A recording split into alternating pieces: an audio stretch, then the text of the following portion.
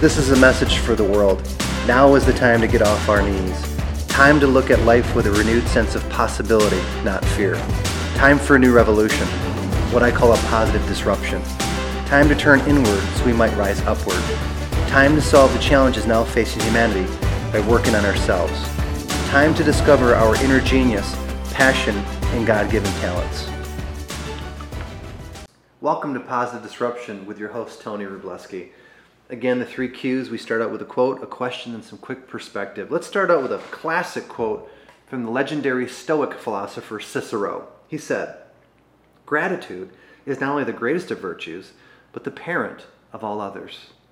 Oh, that's a good one. Question to consider. No matter how you're feeling as you hear this, what are 5 or 6 things you're grateful for right now in your life? Okay, now I know we time shift. These podcasts end up in some strange places. Some of you are at the gym. Some of you are sitting on the toilet. You know what I mean? Some of you are driving. You're listening in your car. I'm just grateful you're here. So let me start out by thanking you again for listening and spreading the word. Get this out there. Let's combat all the crap and negativity, okay? But you got to have something you're grateful for.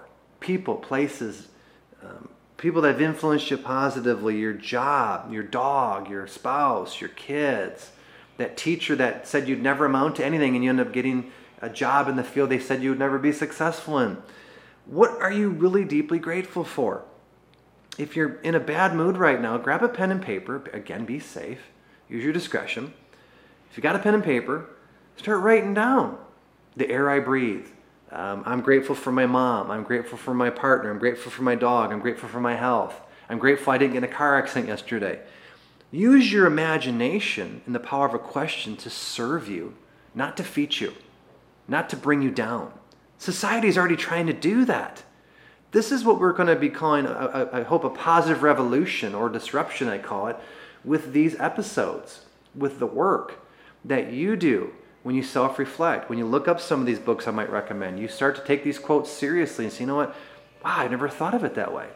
I call them pattern interrupts. This is not a new methodology, but you deliberately say, you know what? If I'm in a funky mood, what do I have to look forward to? What should I be grateful for? Again, it's easy to bitch and moan. It's easy to get around the coffee club at the local coffee shop that complains about all the world's problems, or they solve it. And as soon as they walk out of this coffee shop, they forget every solution and every act of bravado they said at the coffee table. The world needs to stop that thought process. Again, I'm a guy that's into freedom of speech. Here's what I mean by I think it needs to stop. It's selling people on that, you know what, it's okay to talk a big game, but yeah, when you walk out of the coffee shop, oh, I got busy again. People tell little white lies all the time. And here's what's scary. When they tell white lies, that usually means they cannot be trusted. They can go back on their word. They're not consistent. Let me go down the rabbit hole with you. People say they want to be authentic. Well, then damn it, be consistent. I'm amazed at how many squirrely people I meet, and I am no saint, but I look for consistency in people. Typically, if they show inconsistency 3-4 times with me, particularly if I'm doing business with them, I don't do business with them again. I do not like to have people go back on their word.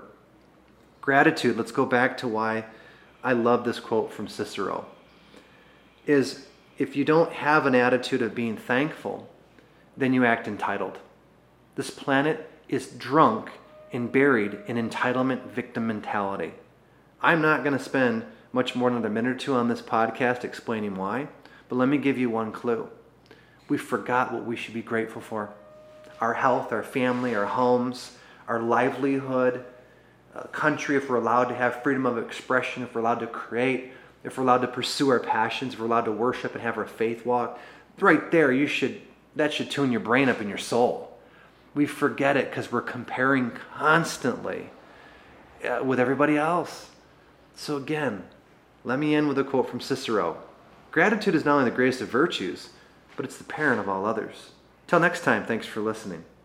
We appreciate you listening. If you'd like more resources of value, visit mindcapturegroup.com or check us out on Facebook at Mind Capture.